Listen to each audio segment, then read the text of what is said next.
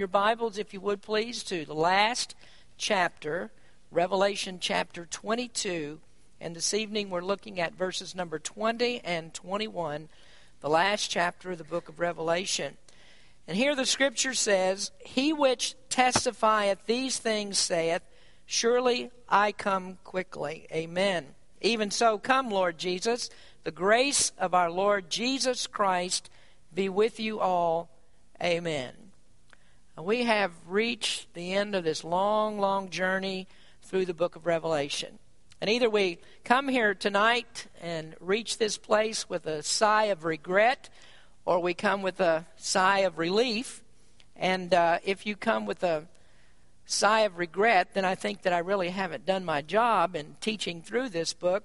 But if you come with a sigh of relief, then just know this, that we're going to have many, many opportunities to look back and study again, look back into some of these scriptures and other messages that we've studied through the book of Revelation. And to me, it's always regretful when we come to the end of one of these studies. Putting it all together and studying out the material and taking the time that it takes to do that is really a rewarding experience. And there's just a sense of excitement that you have with Bible study, or at least I think you should have a sense of excitement. And that's because you begin to see pieces of the puzzle start to fit together.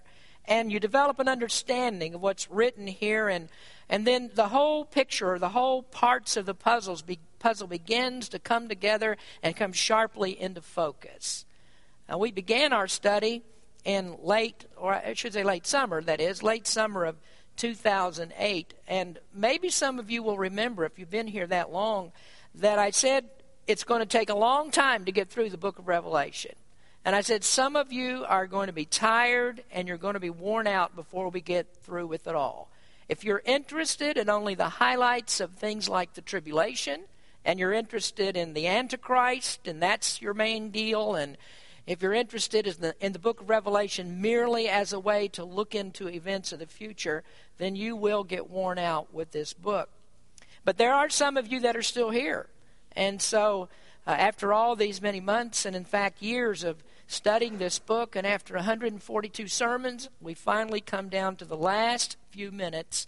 And I hope that if I were to ask you, why are you still here, that you would say, this is the Word of God, and we love it, and we need to know all of it. And that's really the way that I want it to be. You see, real students of the Word of God do not go to hear God's Word because of a preacher or because there's some fad that they're interested in. And people don't really that are good Bible students would come here because they think that I have some kind of special insight and new ways to interpret the Scripture.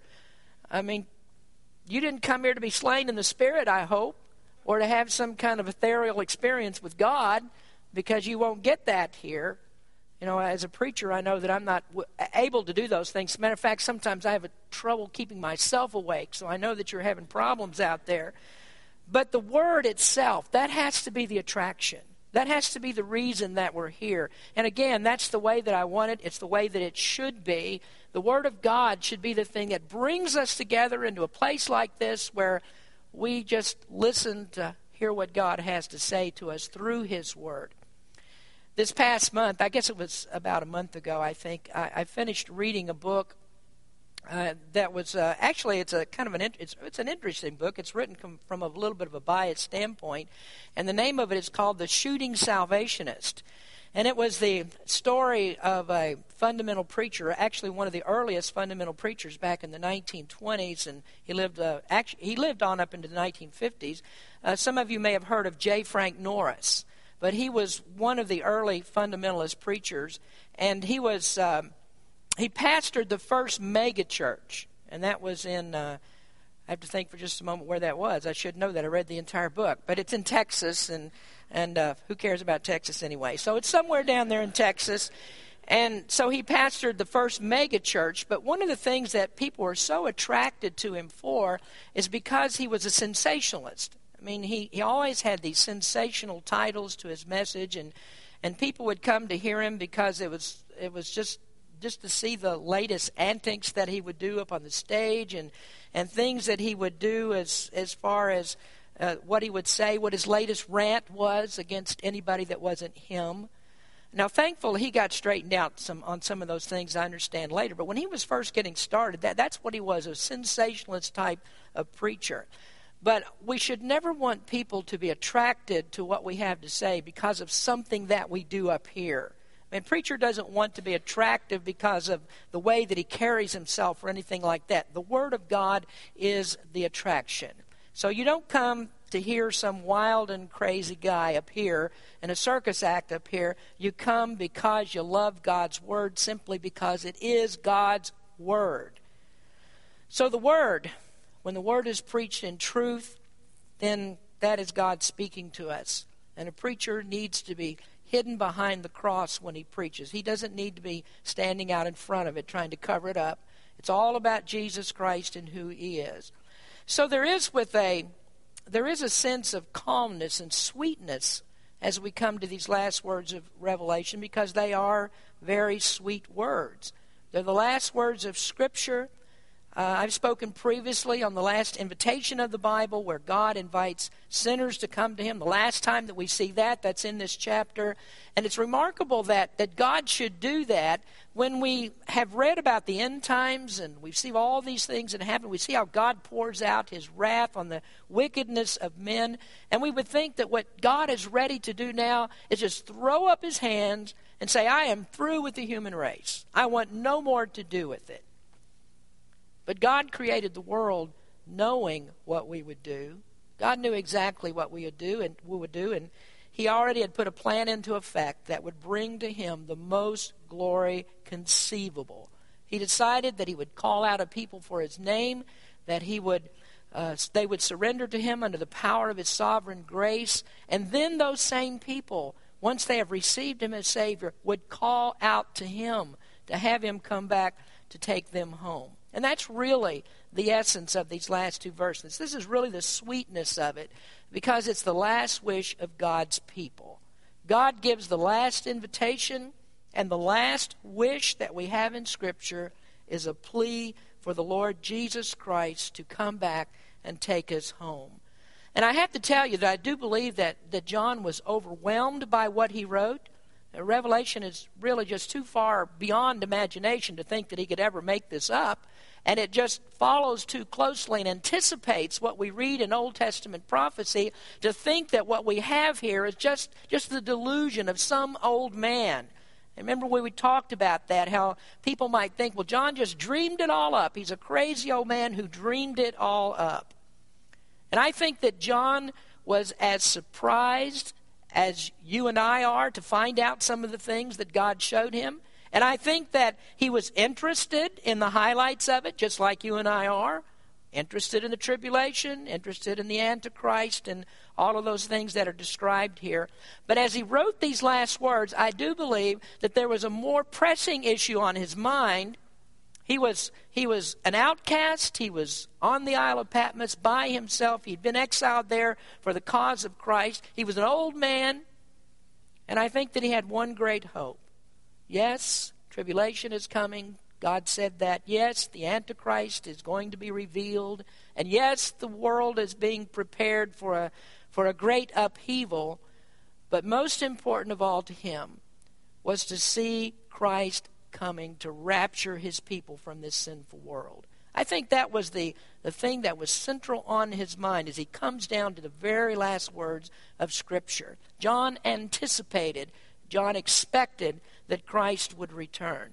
And do you know this, going back all the way back to the very beginning of our study in Revelation, that I explained to you then that the one great event that's yet to happen in the future is not, that will happen rather in the future, this one great event is not explained.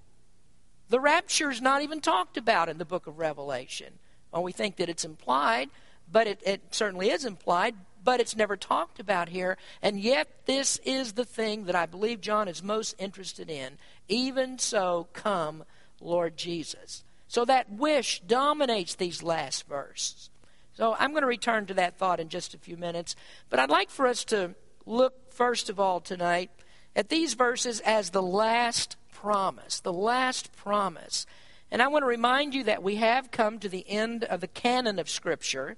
according to what we've read in verses 18 and 19, what we've studied there, this is the last revelation from God. This is the last time that God speaks. When we see the final amen in verse number 21, we never have another revelatory word from God. And what I'm saying to you is that God no longer inspires Scripture. Now, I do believe we can pray to God through the Holy Spirit. We receive answers to our prayer, but God gives no one new revelation. There is no new inspiration. And many people dispute that, and we know it.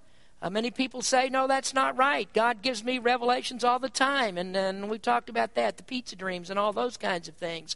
But I don't think that those kinds of people really love Scripture the way that we do. Because they're not satisfied that God has said all that He's going to say and that God is capable of saying everything that He wanted to say. But we look at the Bible and we see this as Scripture that is completed, and we revere God's Word as the completed Word of God.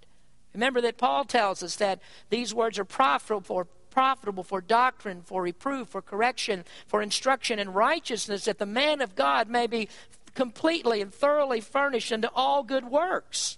So this really is the last of it. You read it here, that's the end of it. And I want us to notice the last words that Jesus speaks. John says, he which testifieth these things saith, and here are his last words of Jesus. The last ones Jesus spoke to us, surely I come quickly. And those are the last words that God spoke to man.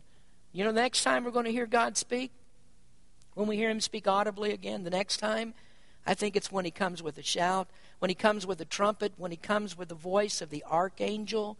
And that's when Jesus comes back to earth again. And these are words of certainty that we read. He says, surely I come, surely I come. And that first word, surely, that is a guaranteed promise. That is an absolute certainty. And John adds to that, amen. And amen is a word that means so be it. It's like putting a stamp of approval on something. In other places in Scripture, it's translated as verily, or also as truly. And this is that word of commitment that God has given us, that He will return. And this is just remarkable when we think about the promise that's given here, that this promise is found in both the beginning of the Bible and in the end of the Bible. Did you know that? The Bible starts with the promise and it ends with the promise. When God speaks to us in the beginning and the end, He comes with a promise. Now, I'd like you to turn, if you would, to Genesis chapter 3, and you might want to keep your finger in Genesis for a few minutes because we're going to come back at another time to this as well. But a very familiar scripture to you is in Genesis 3, verse number 15, and I preached on this passage many times. You've heard it many times, and it's what we call the proto-evangelium, the first preaching of the gospel. And in verse number 15, Genesis 3:15, there are two promises that God gives.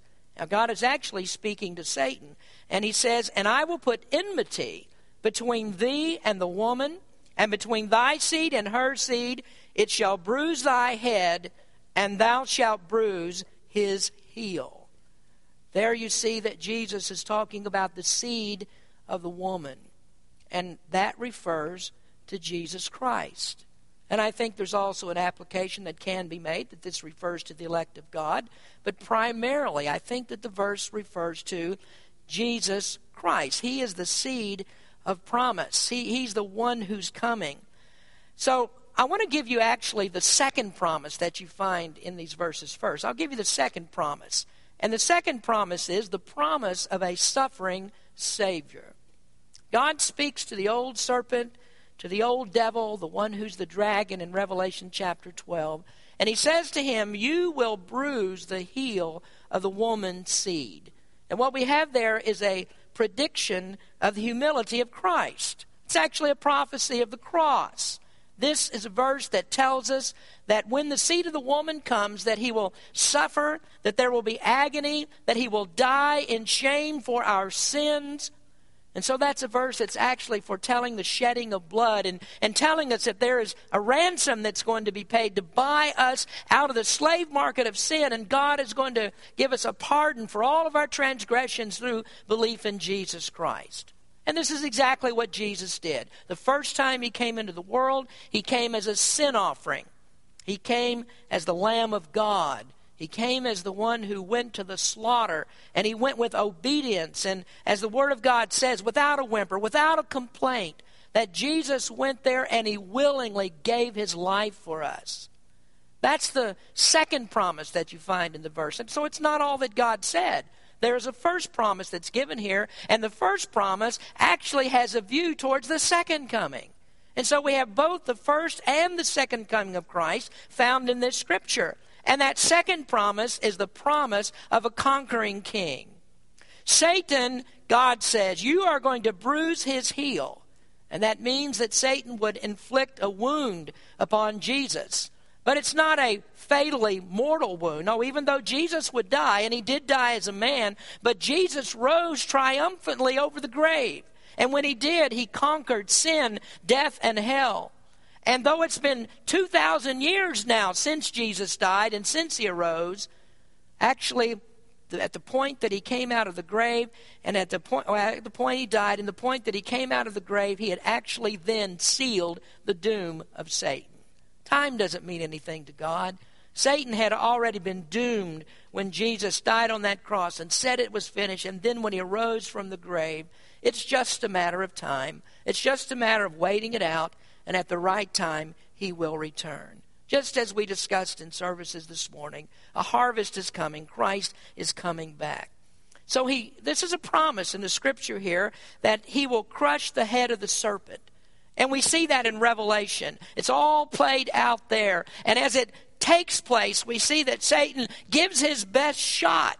His most concentrated effort at conquering God is played out in the book of Revelation.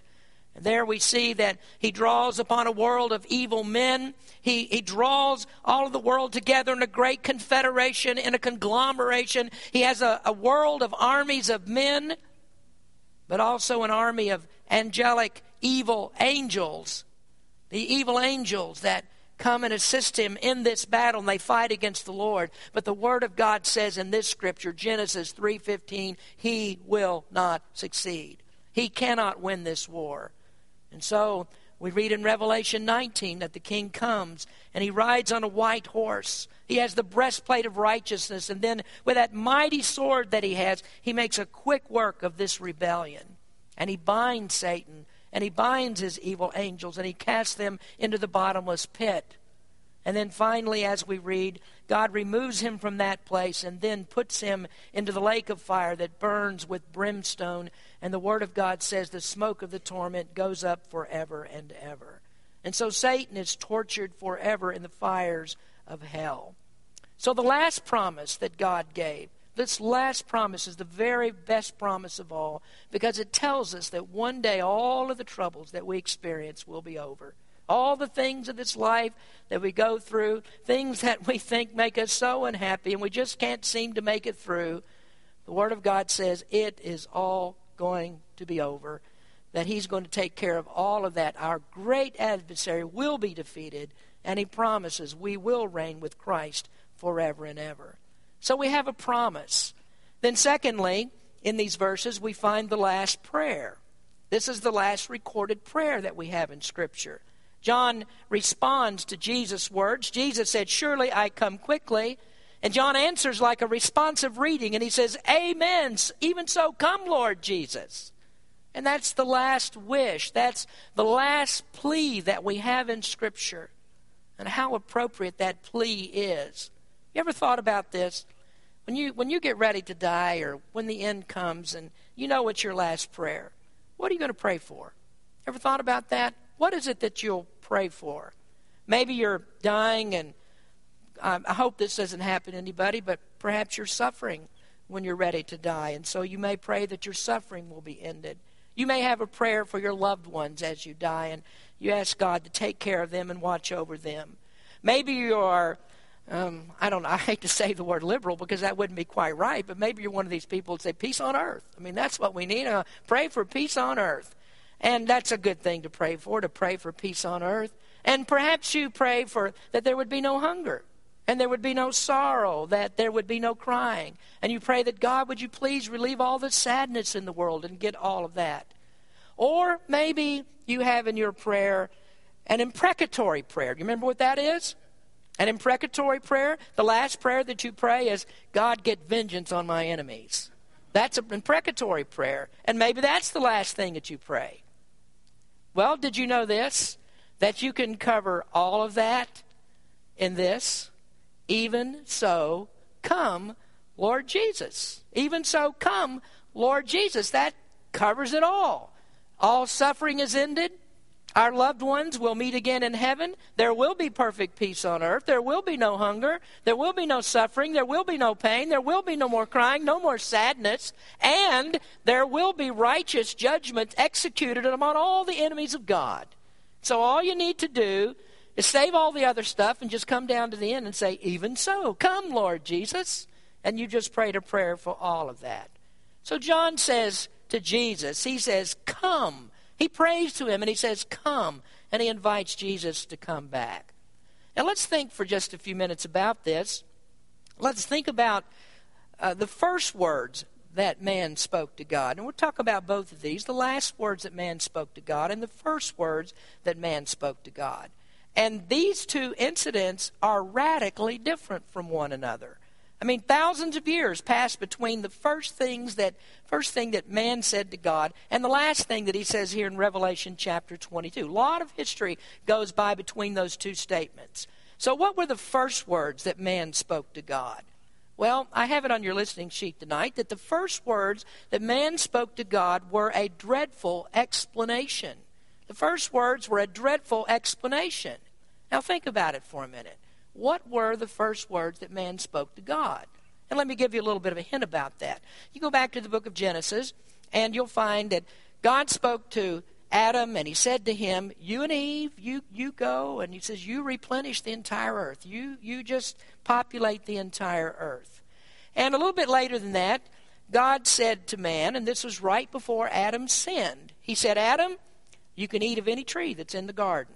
And he says, you can have everything but the tree of the knowledge of good and evil. He said, of that tree you shall not eat of that tree. Well, Adam disobeyed God. And as soon as he did, he knew it. Immediately he knew this. He recognized that he'd sinned against God. So God came to walk with Adam in the cool of the day, and he looked for Adam. And God spoke again, and he said, Adam, where are you? And you know the response? It was the first words that man spoke to God. And it was a dreadful explanation. And what did Adam say? He said, God, I was hiding. I heard your voice, and I was afraid, and I was naked. And so I took off like a shot. And Eve and I went into the densest part of the garden, and we hid there. We hid among the trees because I was afraid. And that's not an explanation that Adam wanted to give. I don't think that he wanted to say, I was naked and so I hid from you. Oh, that's the last thing that he wanted to say. I mean, the last thing that he ever wanted to be was in the presence of God. When he sinned, the last thing that he wanted to do was stand before God and confess his sin. And that's because he feared to be in God's presence. The worst thing that he could do was to disobey God. He brought sin into the world. But you know something about Adam? He had the right reaction. He did have the right reaction. And it's a pity that we don't see things as Adam saw. And it's a pity that we don't know God like Adam knew him. Because Adam knew this: I cannot stand in front of God without a covering for my nakedness. I can't stand in front of God without any way to cover up the fact that I have sinned. And you know that there's so many of us that we sin and we act like it doesn't mean anything. God doesn't really care about it. But I'll tell you this, folks, the last thing that you ever want to do is stand in front of God and give an account for your sin if you have nothing to cover you up. You don't want to stand before God. You don't want to come without a covering. And the Word of God tells us what that covering is, doesn't it? The covering is the blood of Jesus Christ. The covering is the blood shed on Calvary. The covering is the cross of Christ. And that's what shelters us from the wrath of God. You see, when we have Christ's blood covering us, we stand before God clean and innocent. He doesn't actually see us. He sees His Son. He sees Jesus Christ. He sees the cross upon which He died. He sees the blood that was shed for us. And so we have no fear to come into the presence of God with that. So the final words that man spoke to God were words of dreadful explanation. But the last words are very different. The first words are spoken to God in fear, but not these last words that are recorded in Scripture. The last words are words of delightful expectancy. Words of delightful expectancy. See, these are words that are spoken from the other side of that great divide.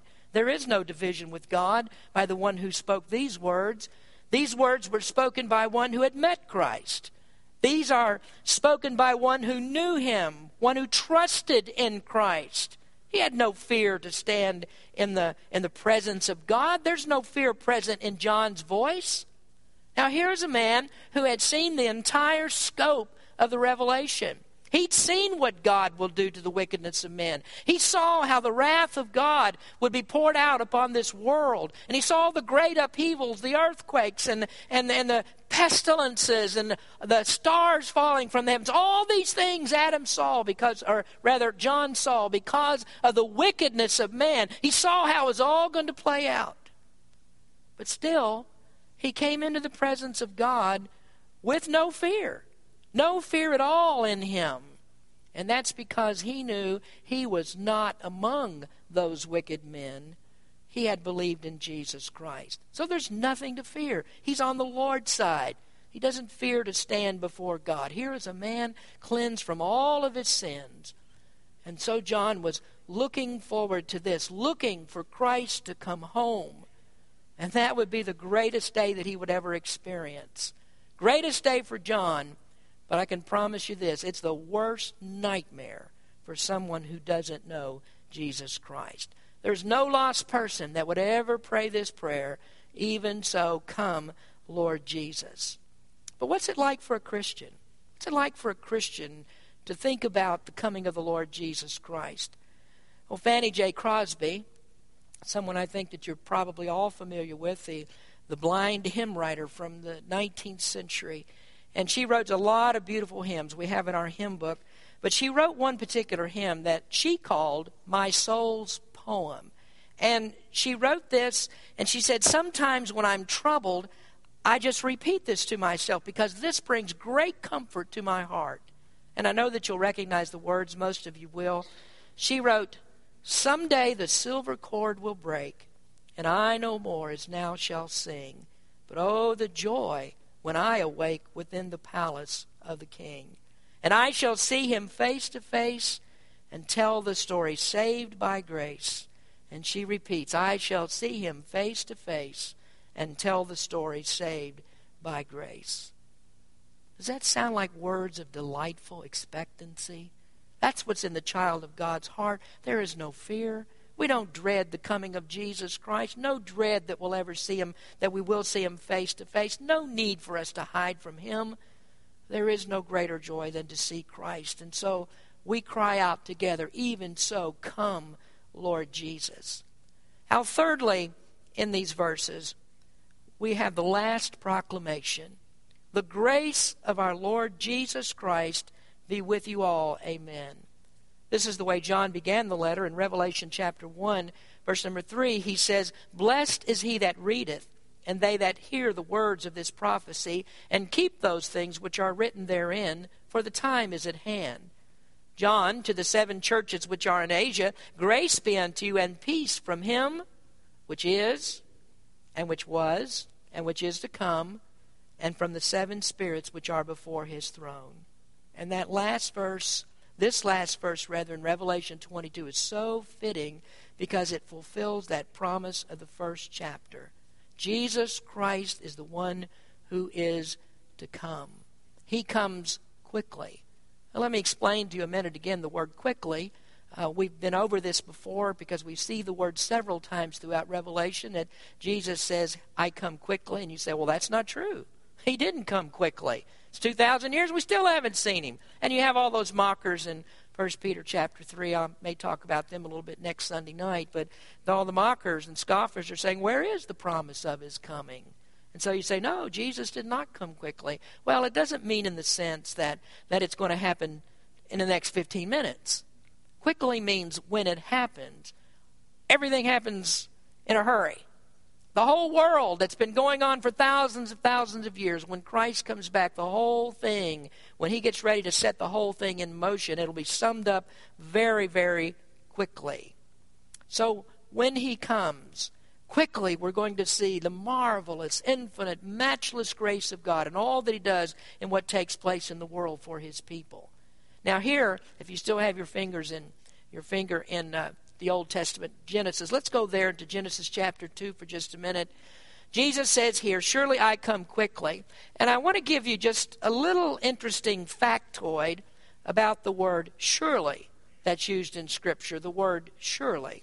Now remember, I said this is a word of certainty. This is a word of affirmation. And the first usage of the word surely in Scripture is kind of an interesting one, maybe a little bit surprising to you. I talked a little bit about it actually just a moment ago. Genesis 2, verses 16 and 17. And the Lord God commanded the man, saying, of every tree of the garden thou mayest freely eat.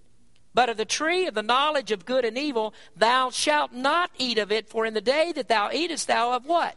Thou shalt surely die. You will surely die. That's the first time you see the word in Scripture. The second time is actually a lie. Second time was a lie told by the greatest liar of all. That's in Genesis 3, verses 4 and 5. And the serpent said unto the woman, ye shall not surely die. For God doth know that in the day ye eat thereof, then your eyes shall be opened, and ye shall be as gods, knowing good and evil. So God says, you surely shall die, you will die. And the serpent lied and said, no, you surely will not die. And so the master of deceit used the word surely. He lied. Well, how do we know that he lied? Well, I don't think there's too much argument here. Pass a hospital, go by an orphanage, go by a drug rehab center, stop at a liquor store. No, don't do that. But a liquor store, Hooters, a nightclub, a casino, a cemetery. Everything time that you do, think Genesis 3 verses 4 and 5. Let that stick in your brain. The cause of all of that is Satan's lie. And God was right about it. He said, you will surely die. And all over this world, the landscape is written with that truth. You shall surely die. And man did when Adam sinned.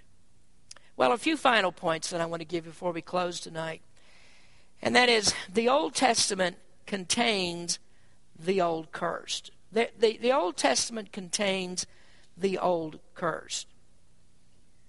Then we have the last proclamation, and the Old Testament contains this old curse. Now, do you know what the last words of the Old Testament are?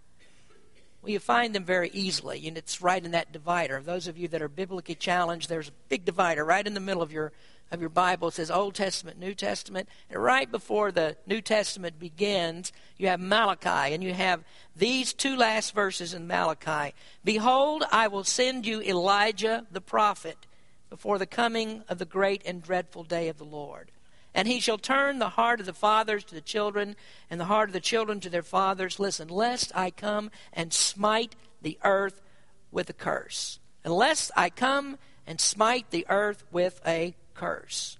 You know, the old revival preachers used to have a favorite phrase. They would say, turn or burn. And that's the idea that we have here. The last words of the Old Testament, the last thing that's entered into the Old Testament canon of Scripture is a reminder of the curse that we just read about over in Genesis chapter 3.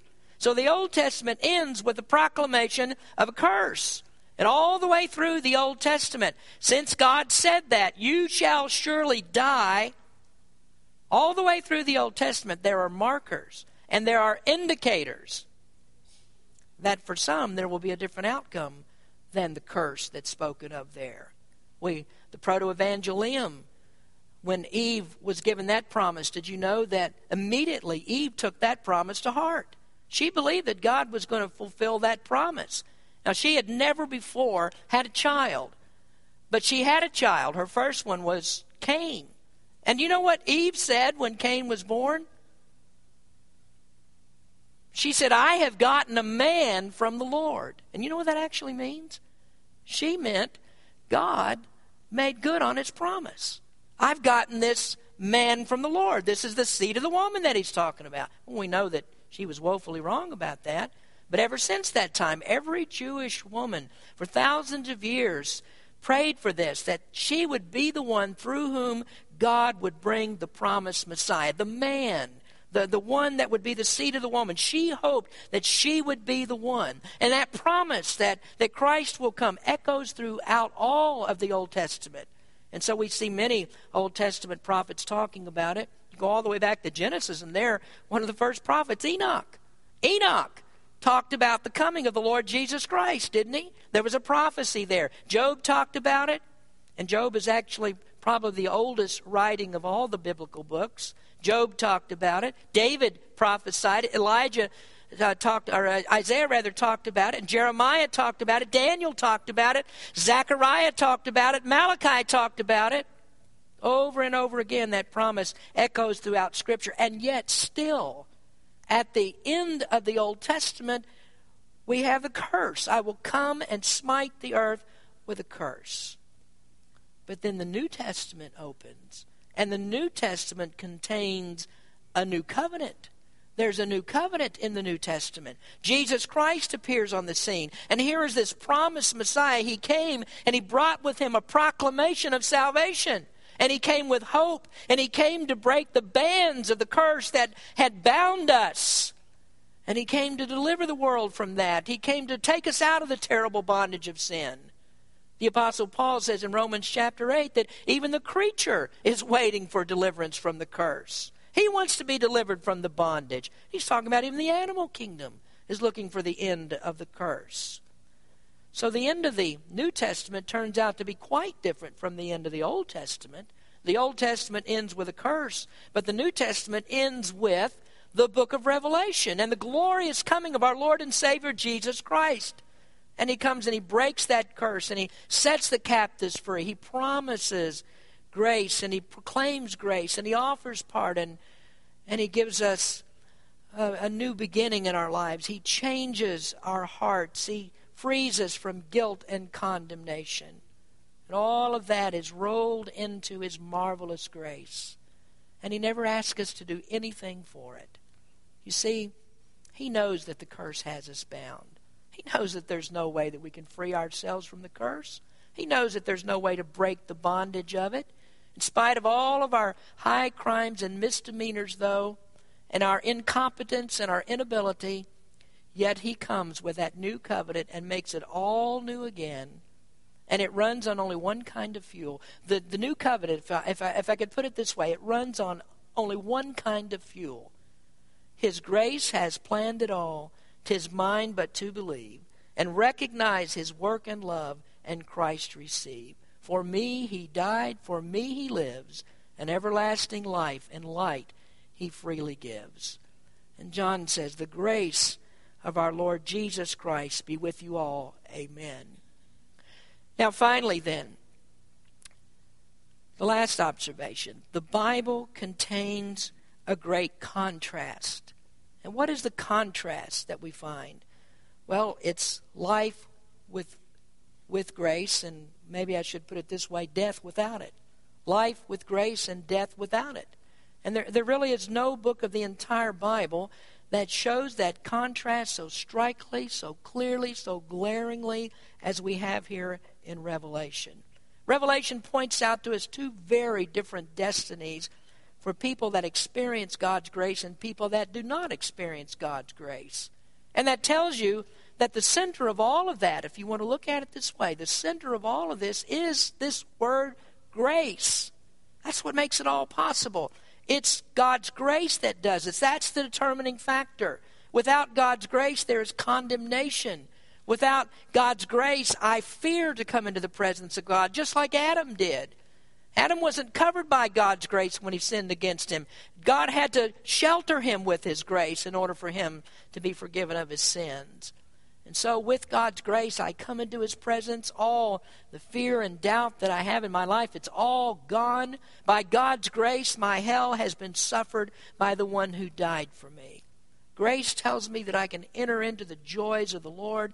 It tells me that I can live in the light of his glorious eternal presence, that I live in the presence of the risen Lamb.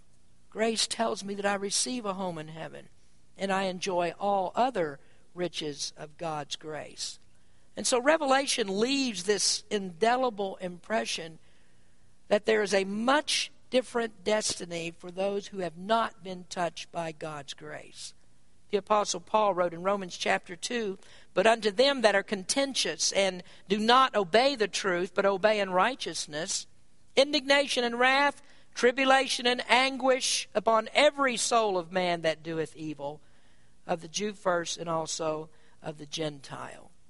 And so we have Revelation that has all these terrible scenes of the tribulation. And remember how there were people that cried out for rocks to fall on them and to hide them from the face of God. There were people that wished that death would come. They thought things were so terrible. Life is so bad. We're being so tortured. And they were. That they thought hell is right here on earth. And so if I can just die and I can be relieved of this, just let me die. And then finally they do die. Only they awaken to the recognition that there is nothing like hell on earth. They are not ready for hell. Nobody's ready for hell. People joke about it. People have all kinds of things they like to say about it, and they're not worried about it, and they don't care about it. And when you try to talk to them about it, they say, "What's wrong with you? There is no hell," or "It's okay, I've got plenty of friends there. I'll enjoy myself when I get to hell." I'll just tell you this, nobody is prepared for the agony of hell. Nobody is prepared for the eternity of hell.